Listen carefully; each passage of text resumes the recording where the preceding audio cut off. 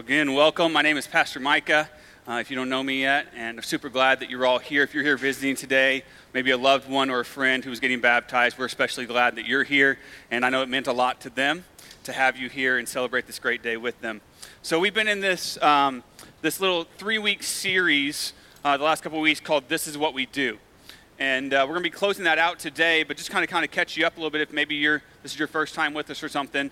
This series is a little unique because this sermon series really isn't about me, and it's not about you. This series is about us, collectively, as a church, as the church of Jesus Christ. Even if you're not a member here at Harvest, if you're a part of Christ Church, this series is about us as the church and what we're called to and what we're not called to. See, a lot of people kind of get confused about what the church is about. As the church, we're not called to, fight against the world or protest against the government Now, I understand there are times where we have to contend for the faith, as it talks about in the New Testament. I totally get that. But that's not supposed to be our thing. Are you tracking with me? That's not supposed to be the main thing the church is about or known for. Our thing is supposed to be what we've been talking about the last couple weeks. What is the bottom line for the church? And so this series is all about that. It's about what does God want for us? What does he have for us? I believe that God is doing a great new work here at Harvest. He's refining us. He's preparing us. He's moving us forward. He's setting our eyes on him. And I believe that the greatest days are still ahead, and that he's going to be doing some awesome things in our lives and in our church in the next year if we will press into the things that he is about, the things that makes his heart rejoice. And that's what this series really has been about. And so this series is called This Is What We Do. And so thankful to Pastor James allowing us to share this series and to use this in our church. And so the first week we talked about that we have to welcome without judgment, right? Welcome without judgment. And we see Jesus do this all the time throughout the New Testament, right? You have Zacchaeus, the tax collector, which was like the enemy of the Jews. You have Nicodemus that he welcomed and had a relationship with, who was this kind of legalistic Pharisee. You had the sinful woman who came in and anointed his feet that we talked about a couple weeks ago. You have all these different types of people from all different walks of life that Jesus welcomed in to relationship with him. So we have to welcome without judgment, just like Jesus did. But we also, last week we talked about, we have to love without condition. Again, Jesus does this time and time again. I think about how he meets the Samaritan woman at the well, right? And she's a Samaritan, he's a Jew, and she's got all this sin, and she's got all this stuff in her past, but he just loves her anyways. And she tries to throw up all these roadblocks, but he just keeps loving her and keeps inviting her in. While he's literally on the cross, dying for our sins, he's still loving without condition. He's got a thief on both sides that start railing at him and start yelling at him. And eventually one of them repents and says, "Will you forgive me?" He says, "Yeah, you're coming with me to heaven." He's loving without condition in the moment in which he's dying for the sins of the people that are hating him, right? Even after his resurrection, he comes back and he goes to Peter, the disciple who swore up and down that he would never desert Jesus, but then denied him 3 times leading up to his crucifixion. He comes back to Peter and says, "Listen, there's still a place for you. Come on, feed my sheep, right? Lead my church." And he loves without condition. That's our Jesus.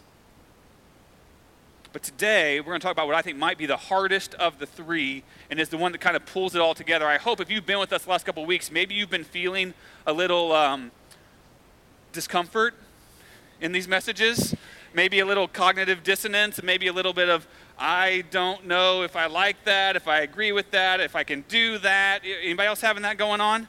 Right? Good. That's right where we need to be. And I think that week number 3 is going to kind of pull it all together and give us the tools that we need to really zero in on this is what we do. So today I want to talk about how we forgive without limit. Forgive without limit. Our text today is going to be Matthew 18. So if you got a Bible, you can go ahead and get open to Matthew 18. Actually, we're going to flip around a couple times. I usually don't do this. I usually give you a text, and we stay right in that text. And we're going to land in Matthew 18 eventually. But I got a couple other verses I want us to look at first. we're going to kind of do a flyover, a survey, if you will, of the New Testament Gospels and what they have to say to us about forgiveness. And if you don't have a Bible with you today, there should be a hardback black one somewhere there on the floor around you. Feel free to grab one of those from underneath the chairs, and you can use that as well. We'd love for you to follow along with us. So I want you to actually do some work with me this morning. Can we work a little bit today? Can we do that? So we're going to actually turn the pages in our Bible. Let me hear the pages turn in your Bible, okay? If you got one of those fake electronic Bibles, you can maybe make the noise with your mouth or something, okay? No, that's cool. That's cool. I'm just kidding. Whatever you got. As long as you got an eye on God's Word.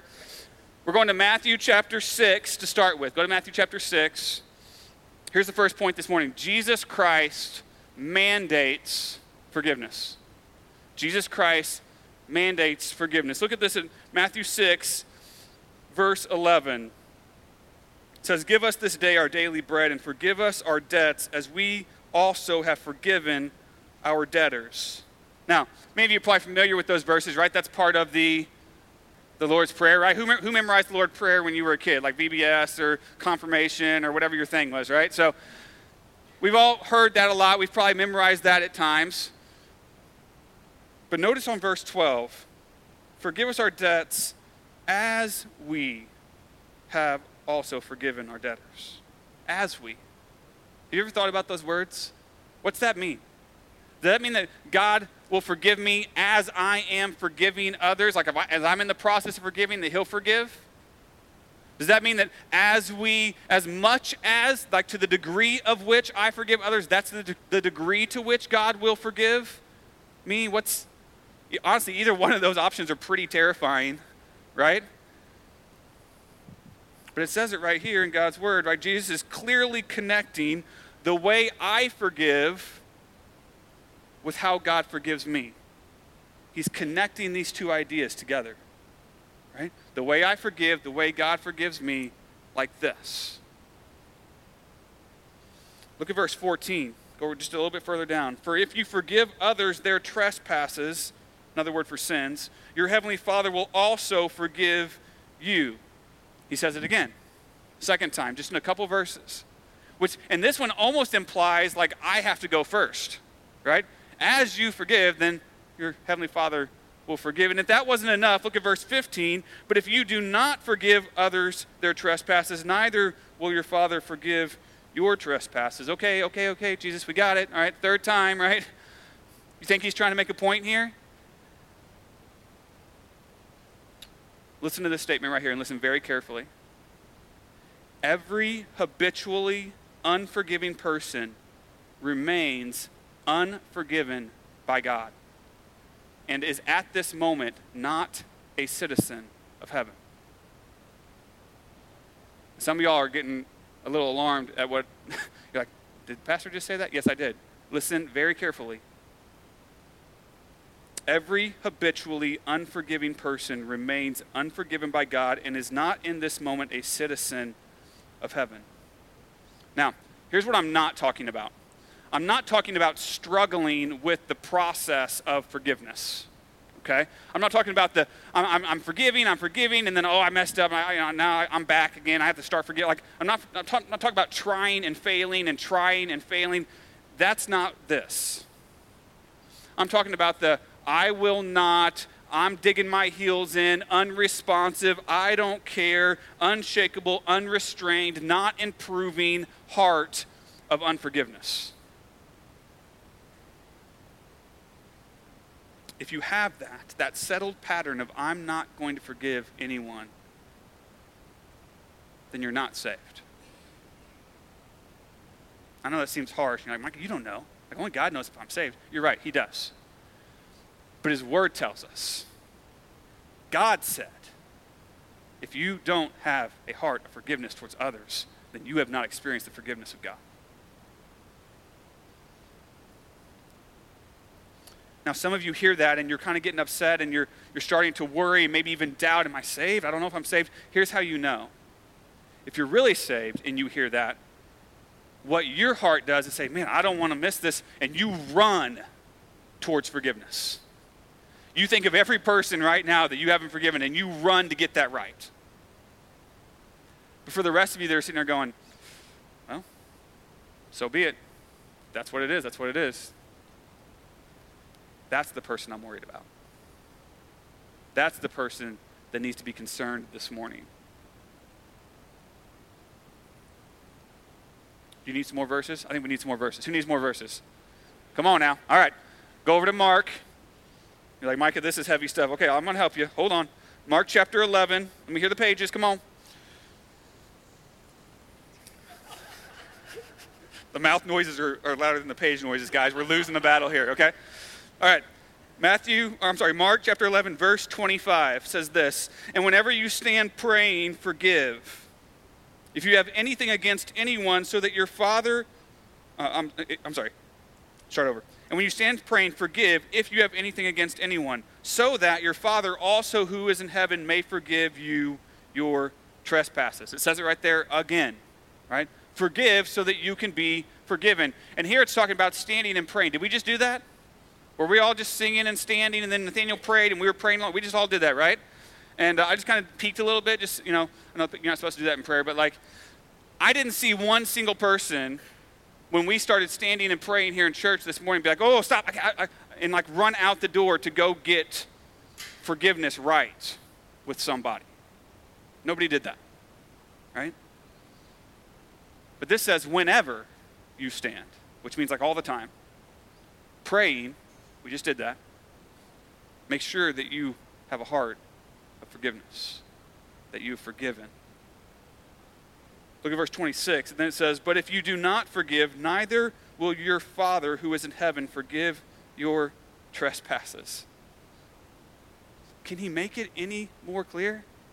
Jesus is saying, listen, if you leave this place today with a continued heart of unforgiveness, drive carefully on the way home, right? If you're standing in your kitchen today or tomorrow and you start to have a heart attack, you might want to pick up the phone and call that person first and get the forgiveness thing right before you call 911, because that's way more serious than what's physically happening to your body. If the forgiveness thing is not taken care of, that's the end. But if the forgiveness thing is taken care of, then it really doesn't matter which one of us hits the exit ramp first, right? Like, we're all headed to see Jesus. If you got the forgiveness thing going.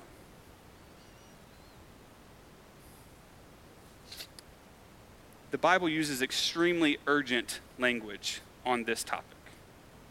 And sometimes it seems a little over the top and harsh. But here's the deal. If you were walking down the street and you saw this giant building engulfed in flames and burning down, and you looked up and you saw someone walking across the 4th floor, just kind of lackadaisically, just strolling through the building, you would immediately start yelling and screaming and using whatever language you had to use to get their attention, to get them out of the building, right?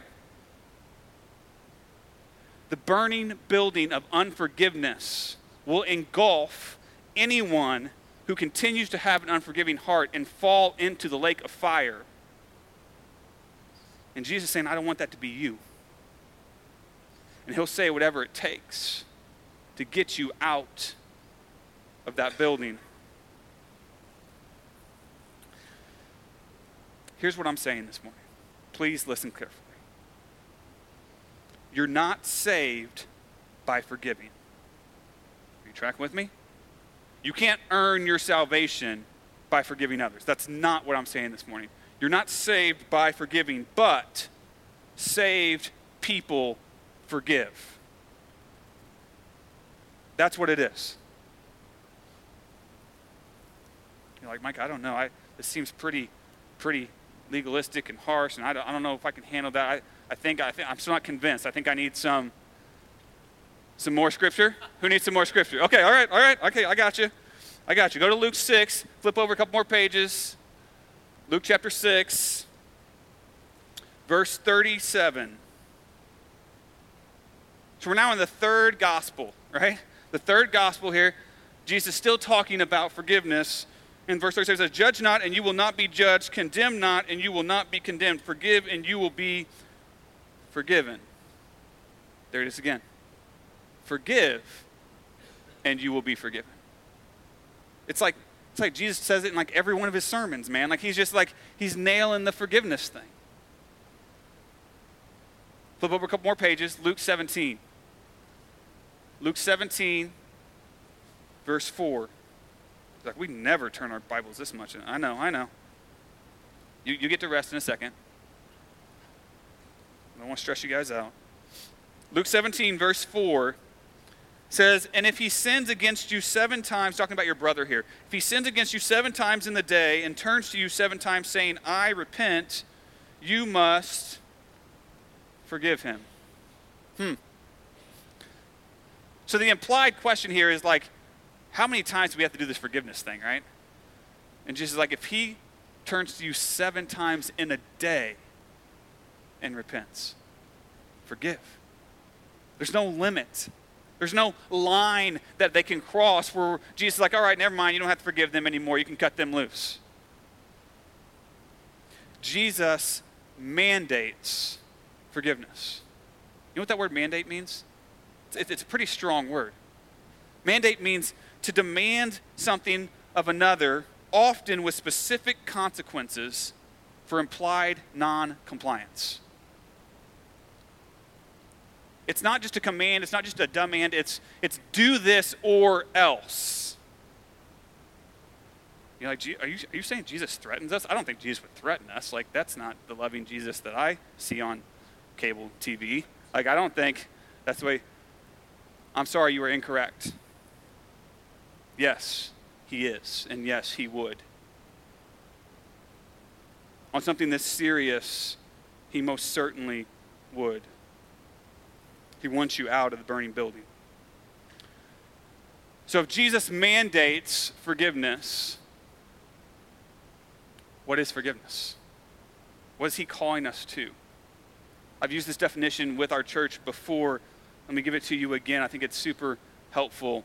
Forgiveness is this. Forgiveness is the decision to release a person from the obligation that resulted when they injured you. Forgiveness is the decision to release a person from the obligation that resulted when they injured you. So just kind of help you understand this today, I'm going to do a little illustration for you, but I need help from somebody. I need somebody who's got a $100 bill that I can use for this illustration. Anybody got a $100 bill in the house today? Come on, I know y'all are richer than that. You got something for me, Scott? Okay. Help me out here, man. Scott like barely even knows me. He's visiting here. He's helping a friend get baptized today, but he's nice enough to help me with this. So if I take this $100 bill, and thank you, Scott, this will be the last time you see this, and I take this and I put it in my pocket and I just walk away, and what is that? No, it's a profitable illustration. That's what that is. No, you're right. It's stealing, right? It's me taking something from him that doesn't belong to me. And if I was to do that, and if I was to walk away, is Scott now in prison? Is he now forced to hold a grudge and to hate me and to say, I can't stand that guy, he took my stuff, he took my money? Like, is he locked in chains from this point forward in how he sees and relates to me? No, he's not. He can choose to forgive. He can say, you know what? God has forgiven me so much. I'm going to forgive this man. I'm going to absorb that debt that he owes me. It's okay. You don't have to pay me back. We're good. I'm going to write that off. That's what forgiveness is. That's the kind of forgiveness that God mandates. Where'd that go? No, I'm just joking. Here you go.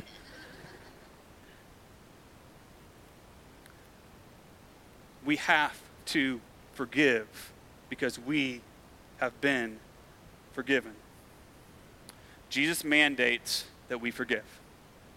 That's the first thing this morning. All right? Now, we'll get to Matthew 18. All right, go to your Bibles, Matthew 18. This will be the last time you have to turn them today, okay? You're with me? Turn to Matthew 18. Because I know what's going on in some of your heads right now. Some of you are saying, okay, Micah, that all sounds good, and I understand. But you don't know, right? You don't know what that person did to me. You don't know the situation. You don't know the circumstances in my life that have led to this point. You've got that, yeah, but in your head. Well, good thing for you. That's point number 2 today. Okay? Yeah, but Jesus is going to speak to that here in Matthew 18. So, look at verse 15 with me. We're going to start there. It says, if your brother sins against you, go and tell him his fault between you and him alone. If he listens to you, you have gained your brother. So this passage right here, if you're not familiar with it, Jesus goes on then to talk some more. But this whole passage right here is about how to settle personal offense. When someone wrongs you, when someone comes, does something wrong to hurt you or sins against you, how do you fix that? How do you resolve that conflict? That's what Jesus is talking about right here. He starts off, if your brother, if, it's not if, it's when, right? Like it's going to happen. This is what happens in relationships. We're not perfect people. We do hurt each other from time to time. She says, if your brother hurts, blah, blah, blah, sins against you. And then I love Peter. Like Peter just, man, he just gets me, right? You ever feel like that? You're like, I can identify with Peter, man. He does some stuff that I'm like, I would do that. That's exactly how I would handle that situation. Well, right here, Peter gets stuck. He gets stuck on verse 15. Jesus says, if your brother sins against you, blah, blah, blah. And then Jesus keeps preaching. But Peter doesn't hear a single word that Jesus says after that, because all he hears is, if your brother sins against you, do this. And he immediately gets stuck on that. You ever had that happen? Where the preachers, I know you do, I see it in your eyes. I don't act like, like the preacher says something, you get stuck, you're like, you're thinking about, you're trying to form your rebuttal, you're trying to process, like, how do I respond to that? What do I say to that? But Jesus just keeps going, right? But then look down at verse 21. Finally, Jesus breathes, I guess, and Peter jumps in, and he has his rebuttal ready, and it says, then Peter came up and said to him, Lord, how often will my brother sin against me and I forgive him? As many as 7 times? Right? And so Peter's question is the question I think we all have to ask at times is like, okay, I hear the forgive thing, but how much? How often? How often do I have to do this thing? Like, surely there's a boundary, there's a limit that we can all sympathize with that, can't we? Right? We've all got that one person in our life that it seems like we have to forgive over and over and over. Right? Peter's like, how many times? He's like, how about 7 times, Jesus? And Peter thinks he's just like knocking a grand slam right here. Because like during this time, like the Pharisees, their teaching was you had to forgive somebody 3 times. Forgive somebody 3 times and then you're good. All right? And if you go back to like the Old Testament law, there were parts of that where even said it was like 0 times, right? Remember like the eye for the eye, tooth for a tooth thing, right? Like there is no forgiveness, it's just consequences. Right, for that thing. And so Peter's like, I know Jesus is always raising the bar on stuff, or like he's always trying to like take it to the next level. And so I'm going to take the 3 and we'll double it and then add 1 just for good measure, right? So he's like, how about 7 times, Jesus? And he's expecting Jesus to be like uber impressed. And he's like, oh, we got like a professional forgiver in our midst right here. Thank you, Peter. And in fact, why am I even up here? Why don't you just come up here and do the teaching thing? I'll sit and you can teach us all about. That's what Peter thinks is going to happen right here. And then Jesus blows their minds. Look at verse 22. Jesus said to him, I do not say to you 7 times, but 77 times. Or some of your translations might even say 70 times 7. And so the disciples are just floored right now. They're like, what is he? I don't even know. Like, they didn't have, like, iPhones and calculators, right? So they're like, I don't even know, like, 70 times 7. Like, how does that, I don't know what that, is this what Jesus is saying? Is this what Jesus is saying? Is he saying, like, count it up, and then once you get to that number, all right, that's it. You're cut off. You're done. Like, no more for you. That's not what he's saying. He's saying it's an uncalculable number. We don't keep a count. If you're counting, that's not forgiveness. He's saying you forgive without limit, without any end in sight, there is no line. There's no end to forgiveness. But the disciples, as usual, still aren't getting it. So Jesus is like, okay, fine. Let me tell you a story. Right? That's always his go-to. So verse 23, he says, therefore the kingdom of heaven may be compared to a king who wished to settle accounts with his servants. He began to settle, and one was brought to him who owed him 10,000 talents. And since he couldn't pay, his master ordered him to be sold with his wife and children and all that he had, and payment to be made. So the servant fell on his knees, imploring him, have patience with me, and I will pay you everything. And out of pity for him, the master of that servant released him and forgave him the debt. So this story is about the kingdom of heaven. And if we're talking about the kingdom of heaven, who is the king? Who's the master? It's God, right? That's not a trick question. It's okay. Who's the king? Who's the king in heaven? It's God, right? So this story is talking about how God relates to the people in his kingdom. It says this guy comes and owed him 10,000 talents. You know how much that is? Some of y'all, I know you walk in with your big fat study Bibles, and you love to use those things. Like, look it up right now. Tell us, how much is 10,000 talents? Somebody help me out. A lot. Okay, good. Thanks. So it was about 20 years worth of wages. 20 years worth of wages. Who's got that saved up in the bank account? Right? This was an unpayable amount for this man. There was no way in his lifetime he was going to pay this off. He knows it, and so the master says that he should be sold with his wife and his children to help pay the debt, which seems really harsh to us, but that was actually the Old Testament law. You would be sold into slavery or servanthood to pay off the debt. And here's the message, friends. This is for free this morning. This is extra. Here's what God's word says. Pay your debts. Right? Don't get into the point where you can't pay your debts. That's bad news.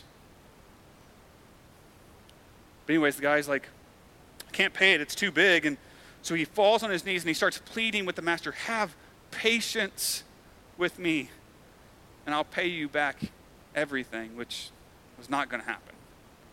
But he's just trying to find any way out. Remember that little speech there, have patience with me. So it says the master had pity on him. And remember, who's the master again? God. So this is symbolizing the mercy of God to all of us who are indebted to him because of our sin. And it says here that the master forgave him everything. The entire debt wiped away. No more. He completely released him. And then verse 28, the story keeps going. But when that same servant went out, he found one of his fellow servants who owed him 100 denarii, and seizing him, he began to choke him, saying, pay what you owe. So his fellow servant fell down and pleaded with him, have patience with me, and I will repay you. He refused and went and put him in prison until he should pay the debt.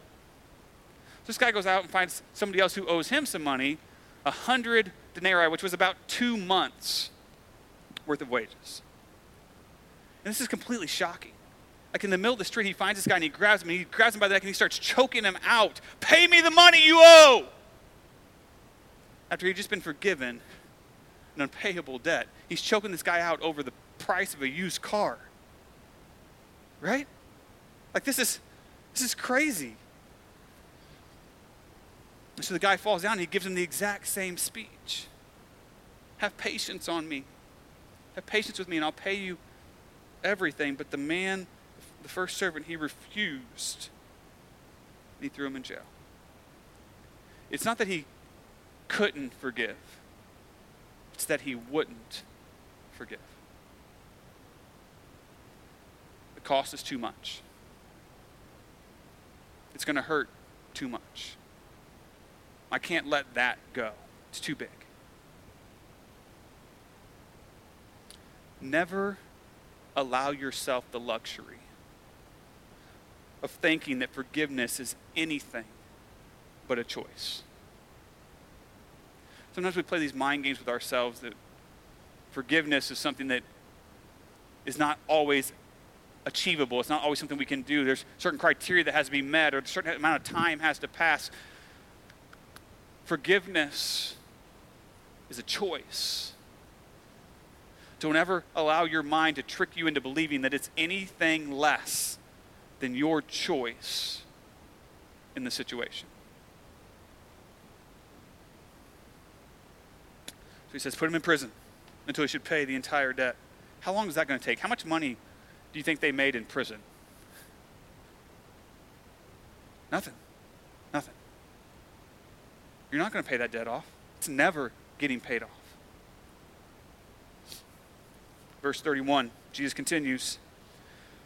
When his fellow servants saw what had taken place, they were greatly distressed, and they went and reported to their master all that had taken place. Then their master summoned him and said to him, "You wicked servant, I forgave you all that debt because you pleaded with me. Should you not have had mercy on your fellow servant as I had mercy on you?"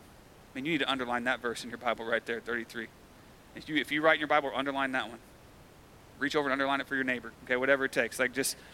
This is key right here. Verse 34, and then in anger his master delivered him to the jailers until he should pay all his debt.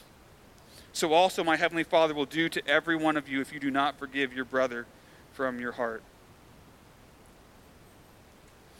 Verse 33, and should you not have had mercy on your fellow servant as I had mercy on you? If you've been forgiven by Jesus Christ, you need to take that verse and apply that to every relationship in your life. That worst situation, that most horrible person, that falling apart relationship. Verse 33. If you've been forgiven, then we have to forgive. And here it is again in 35. So also my heavenly Father will do to every one of you if you do not forgive your brother. Jesus is saying it again, right? If you don't forgive, you won't be forgiven. But he doesn't just say forgive, he says forgive your brother from your heart. Like truly forgive, release them. Not the little sorry that your mom made you say to your brother when you were kids, right? Like tell your brother you're sorry. Sorry. Like it's not that, right? Like it's like really heart level forgiveness.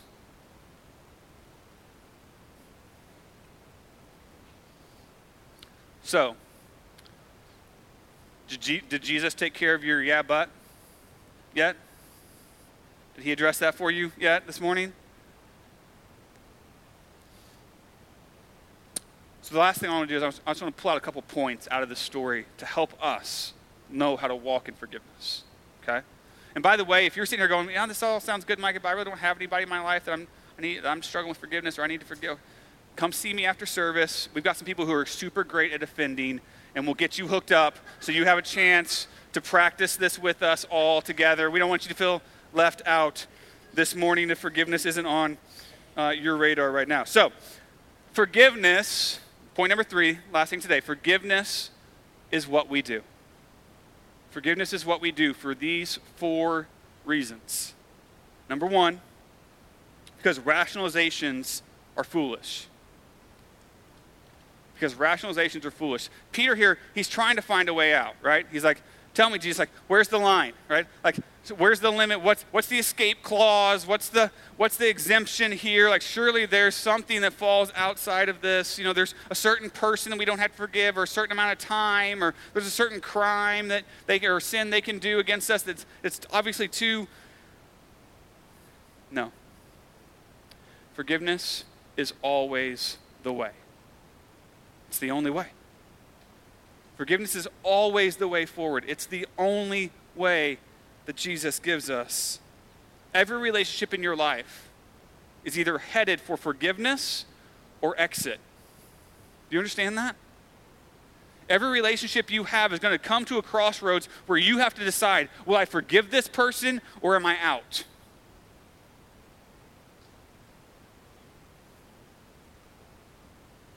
So I wanted to do this illustration. I kind of had some problems finding what I wanted. So I found this little teddy bear from my daughter's room. Isn't he cute? Right? Everybody say ah. Okay. Well, today he's gonna be a tumor. So I just want you to imagine for a second, okay, that that this is a tumor here. And here's the deal. A tumor, a physical tumor, is to the physical life what unforgiveness is to the spiritual life. Did you hear that?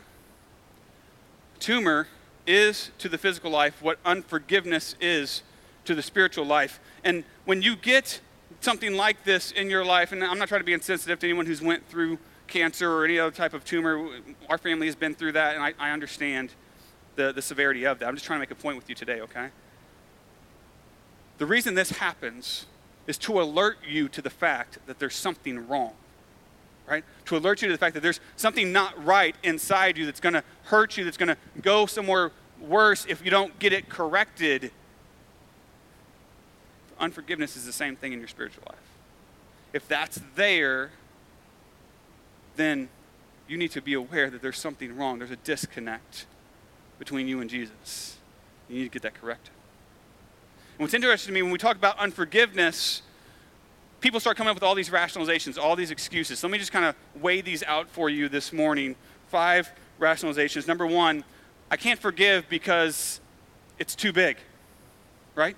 You ever heard that? It's just too big. I can't forgive that. When you have a tumor, generally, the bigger it is, the faster I want it out. Are you tracking with that? No doctor's ever like, you know what? It's too big. We're just going to leave it in there. Right? Like, no, it's like, get that thing out as quickly as possible. Right? The bigger it is, the quicker you want to get it resolved. Same thing with unforgiveness. Number 2, I can't forgive if I can't forget.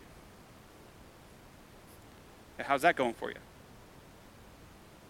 I'll forgive as soon as I can forget that is there, then does that work?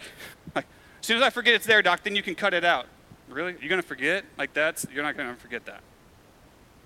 It's actually the opposite. If you want to forget it, the first thing you got to do is forgive it. Then maybe over time, you'll forget. Maybe not. Sometimes never. But it doesn't stop us from forgiving. Number 3, the third rationalization,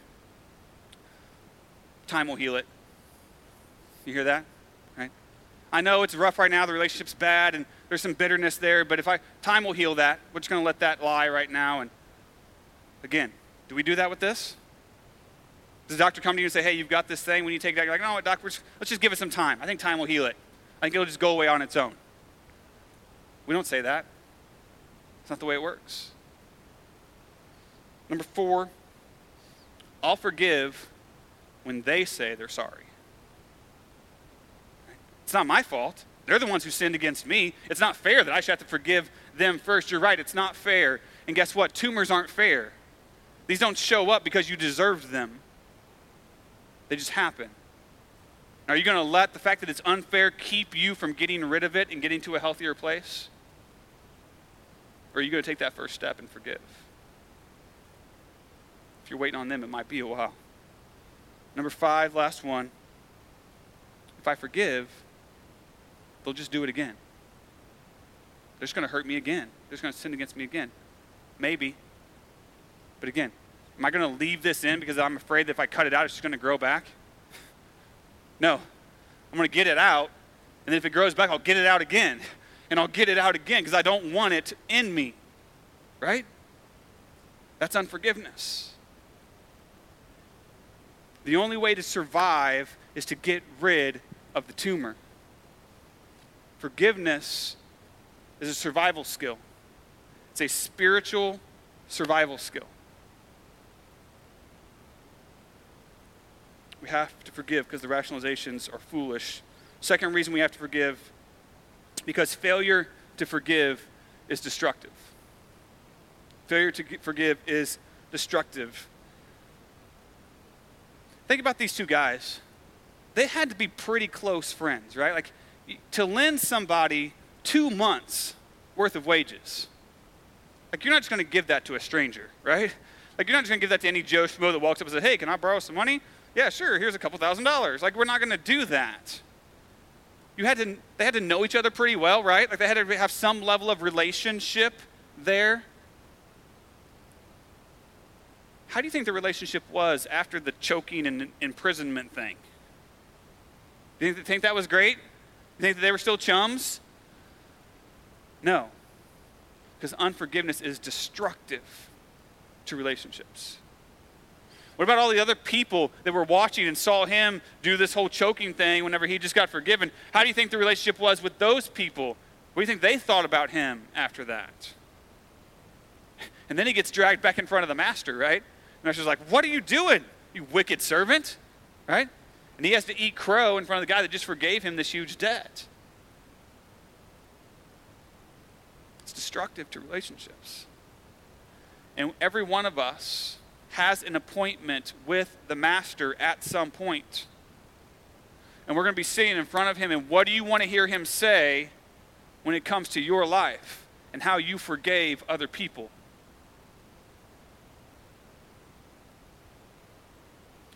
Unforgiveness is destructive.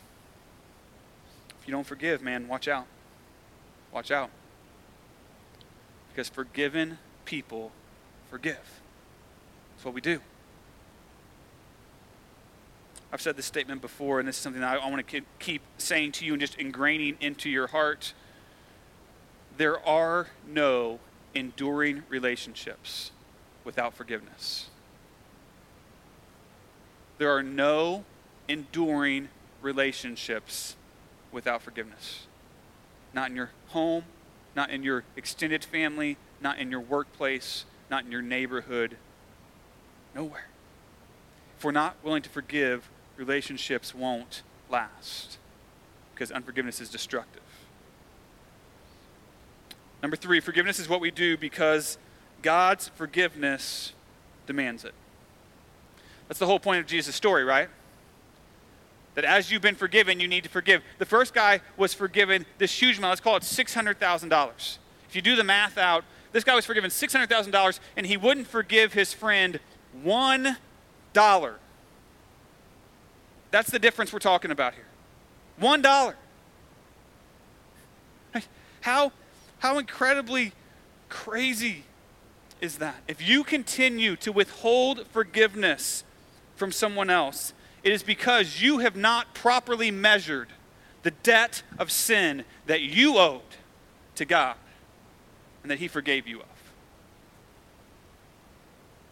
If we can stand before someone and say, sorry, that's unforgivable, that's too much, it's too high of a price, then we have not truly understood the amount that we have been forgiven by God himself.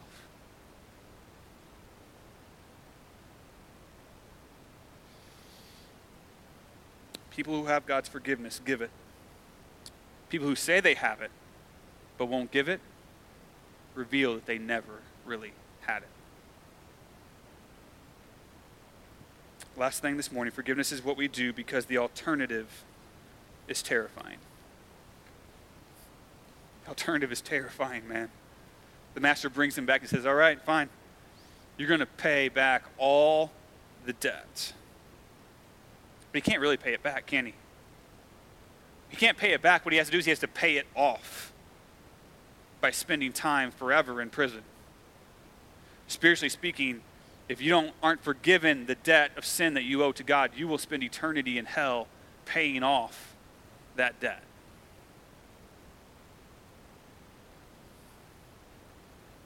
Verse 35, so my heavenly Father will do to every one of you if you do not forgive. My forgiveness, God's forgiveness are connected. Famous painter, Leonardo da Vinci, painted a painting called The Last Supper, which is arguably one of the most revered paintings of Jesus Christ, maybe of all time. And the story goes like this. He was painting this picture, and as he started, he painted kind of the room and the table and the food and all the kind of stuff around. Then he painted the bodies of each person, and he was waiting. He saved the faces till last. But as he's working through this painting over several months or whatever it was, him and one of his close friends got into a fight. into a disagreement. And he was so mad at his friend that he used his friend's face, and he painted his friend's face on Judas, the betrayer, right? So he paints his friends, and then he goes and keeps painting all the faces, and he saved Jesus' face for last. And he got to Jesus' face, and he painted it, and it wasn't right. And so he started over, and he painted it again. It still wasn't right, and he just couldn't get it right. And he realized he couldn't get it right because he was still harboring all this unforgiveness towards his friend. It wasn't until he went back and he redid the face of Judas into something else and forgave his friend that he was able to come back and paint the face of Jesus, which is now considered to be one of the most beautiful, merciful, contemplative, just perfect faces of Jesus ever painted. But before he could get this right, he had to get this right. He had to forgive before he could get himself right with Jesus again. Forgiveness is the only way forward with Jesus and with others. Forgiveness is the only way forward with both Jesus and with others. Here's the main thing today.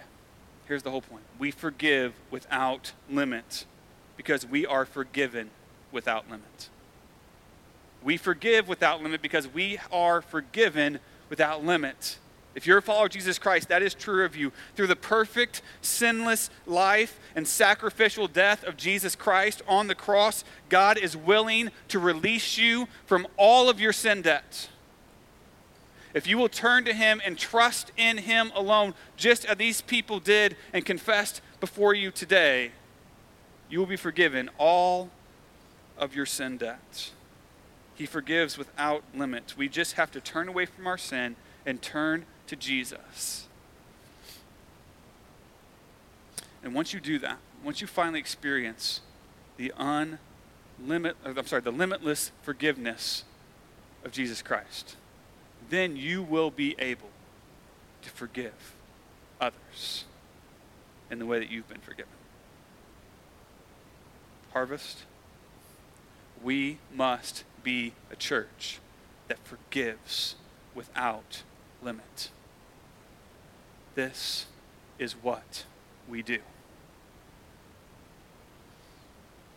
I want to close with just something a little bit different today. We have a pastor in our fellowship that created a spoken word video that kind of sums up this entire series. So I'm going to show you this video and let you just kind of get a nice picture of everything we've talked about the last couple weeks. And then I'll pray and we'll sing real quick and we'll be dismissed this morning. Let's roll the video.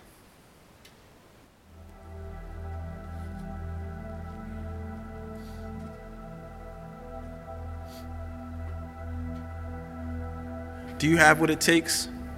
Do you fit into what they say? It seems like everywhere you turn, people check for your mistakes. Gotta live up to the expectations they create because they place you in a rank like a person without a face. Better get your house in order.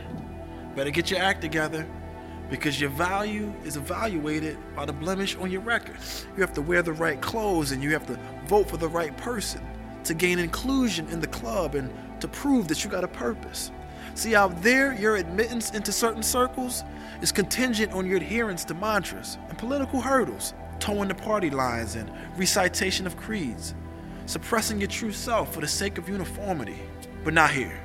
Here, we welcome without judgment, a collective of the wounded, an assembly of work-in-progress projects with no delusions about being good enough ourselves to keep anyone out for any reason. Nah, come as you are, bring everything. Even your broken pieces. Because here you'll be warmed, welcomed, fed, and clothed with dignity.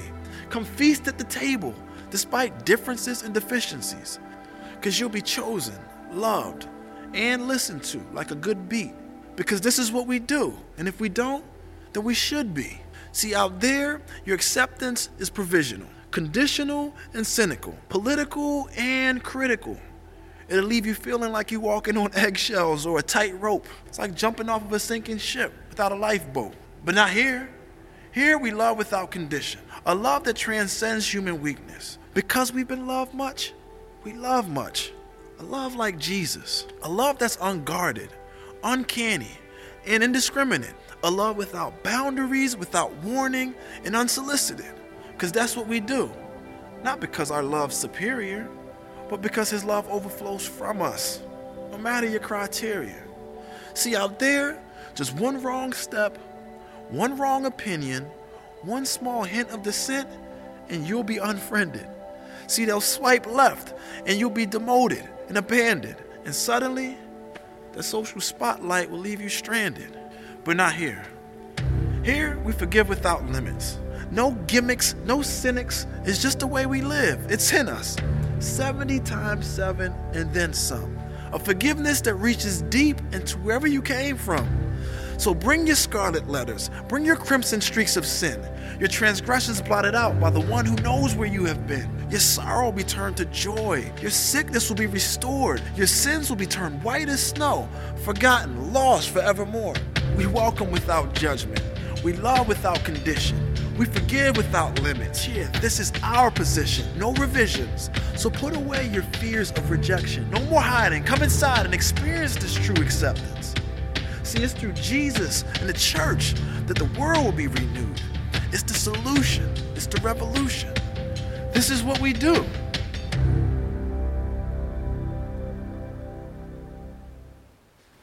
So that's actually Pastor John Kelly, and just so you guys know, he's actually going to be coming to us in June. He's going to be preaching for us in June, so you definitely want to be here. I love that guy. He's going to be a great minister to us that day. But let me just pray for us, and then why don't you go ahead and stand, and we're going to sing one short chorus as we leave together today. Heavenly Father, thank you for forgiving us. Lord, thank you for making a way where there was no way.